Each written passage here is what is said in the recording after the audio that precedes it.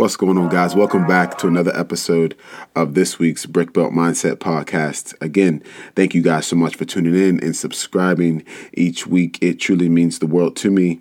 This week, guys, I'm still coming off of a high. This past weekend, I attended the Wodapalooza Festival down in Miami, and truly so inspired. For those of you who came out and I got a chance to greet you and meet you, thank you guys so much for being such a supporter of mine. But this week, guys, I'm like I said, I'm feeling inspired, but also I had a bit of struggle, being in an environment, in a space where people are very similar to you in the sense of goals and ambitions and passion. It can kind of play with you mentally. And when I was down there and I was around everybody and I was meeting people and, different people that I inspire to be like in the fitness space, your mind starts to play with you and starts to turn on you a little bit for the worse. And as I sat there and met people that, I've only met through Instagram or, that I've had the chance to talk to via Instagram, I started to think and compare myself in some senses. And I started to think about some of the times that I struggle. And when you meet some of these people, you start to think, that they're, without flaw, or that they don't have setbacks or they don't have struggles. And then you compare your struggles to their struggles, and the mind starts to run rampant on you. And as I, made the trip back on Sunday evening in preparation for this podcast, I began to take some notes. And today's message is a simple reminder that you signed up for this. How many times have we been, going through a tough situation or a reflective situation or difficult time, and we start to think, why am I doing this to myself? Thoughts of all kinds start to cross our mind, like, why did I take this on? Why am I still struggling? Shouldn't this be easier by now? There's got to be a better road.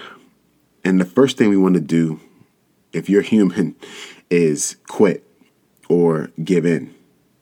And we tell ourselves the sob story of, well, at least I tried. Or we start to lie to ourselves and say, well, I gave it all I had, when in reality, you didn't.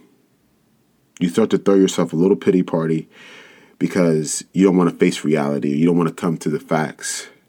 But reality is, you signed up for this. The minute you decided to pursue your dreams, pursue your goals, your ambitions, you signed up for the struggle. You signed up for success and everything that came with it. You can no longer feel bad for yourself or even soak in a pity party because this is what you asked for.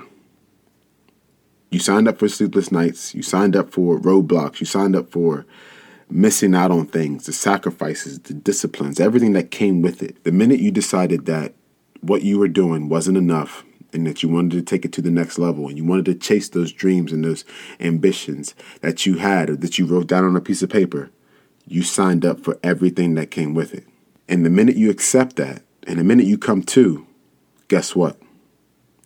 It gets a whole lot easier to deal with. It gets a whole lot easier to get over those roadblocks, to get over the fact that you're missing out on something or the fact that you have to sacrifice or you have to build and practice discipline. I heard Justin Suez say a wonderful quote, and it was, mentally preparing yourself for the hard road makes it easier to keep going when the road gets hard.